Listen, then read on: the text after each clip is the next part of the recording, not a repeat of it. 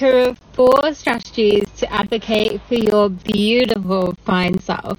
Number 1 is to just speak for yourself. And this means having the ability to acknowledge your needs and accepting your needs, and then being able to communicate them effectively in a way that that person understands. Saying these needs out loud, first of all, allows you to accept it more because you fully understand what you need.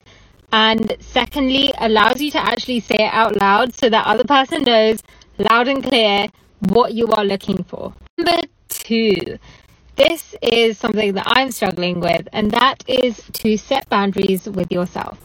I struggle to say no just because I'm an extrovert and I like hanging around people.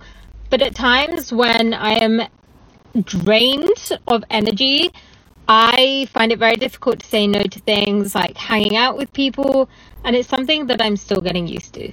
Trust me, you do not want to be saying yes to everything and then getting yourself drained and not being able to work to your full potential. Number 3 is a way that you can advocate yourself to yourself, and that is through self-care.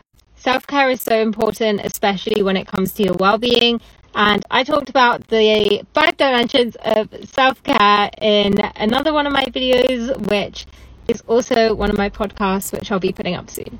And the final one is number 4, which is to validate your needs.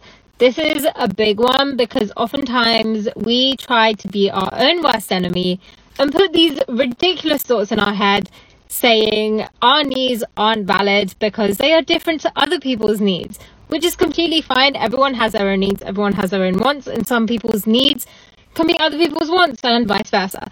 And that is very normal, and it takes a lot of time to work on validating your emotions and your needs.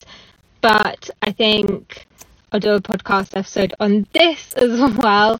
But try practice it and try accept what you need out of whether it be a relationship of some sort or an opportunity. Just try to accept it yourself because that is a big part of this. Follow for more content just like this.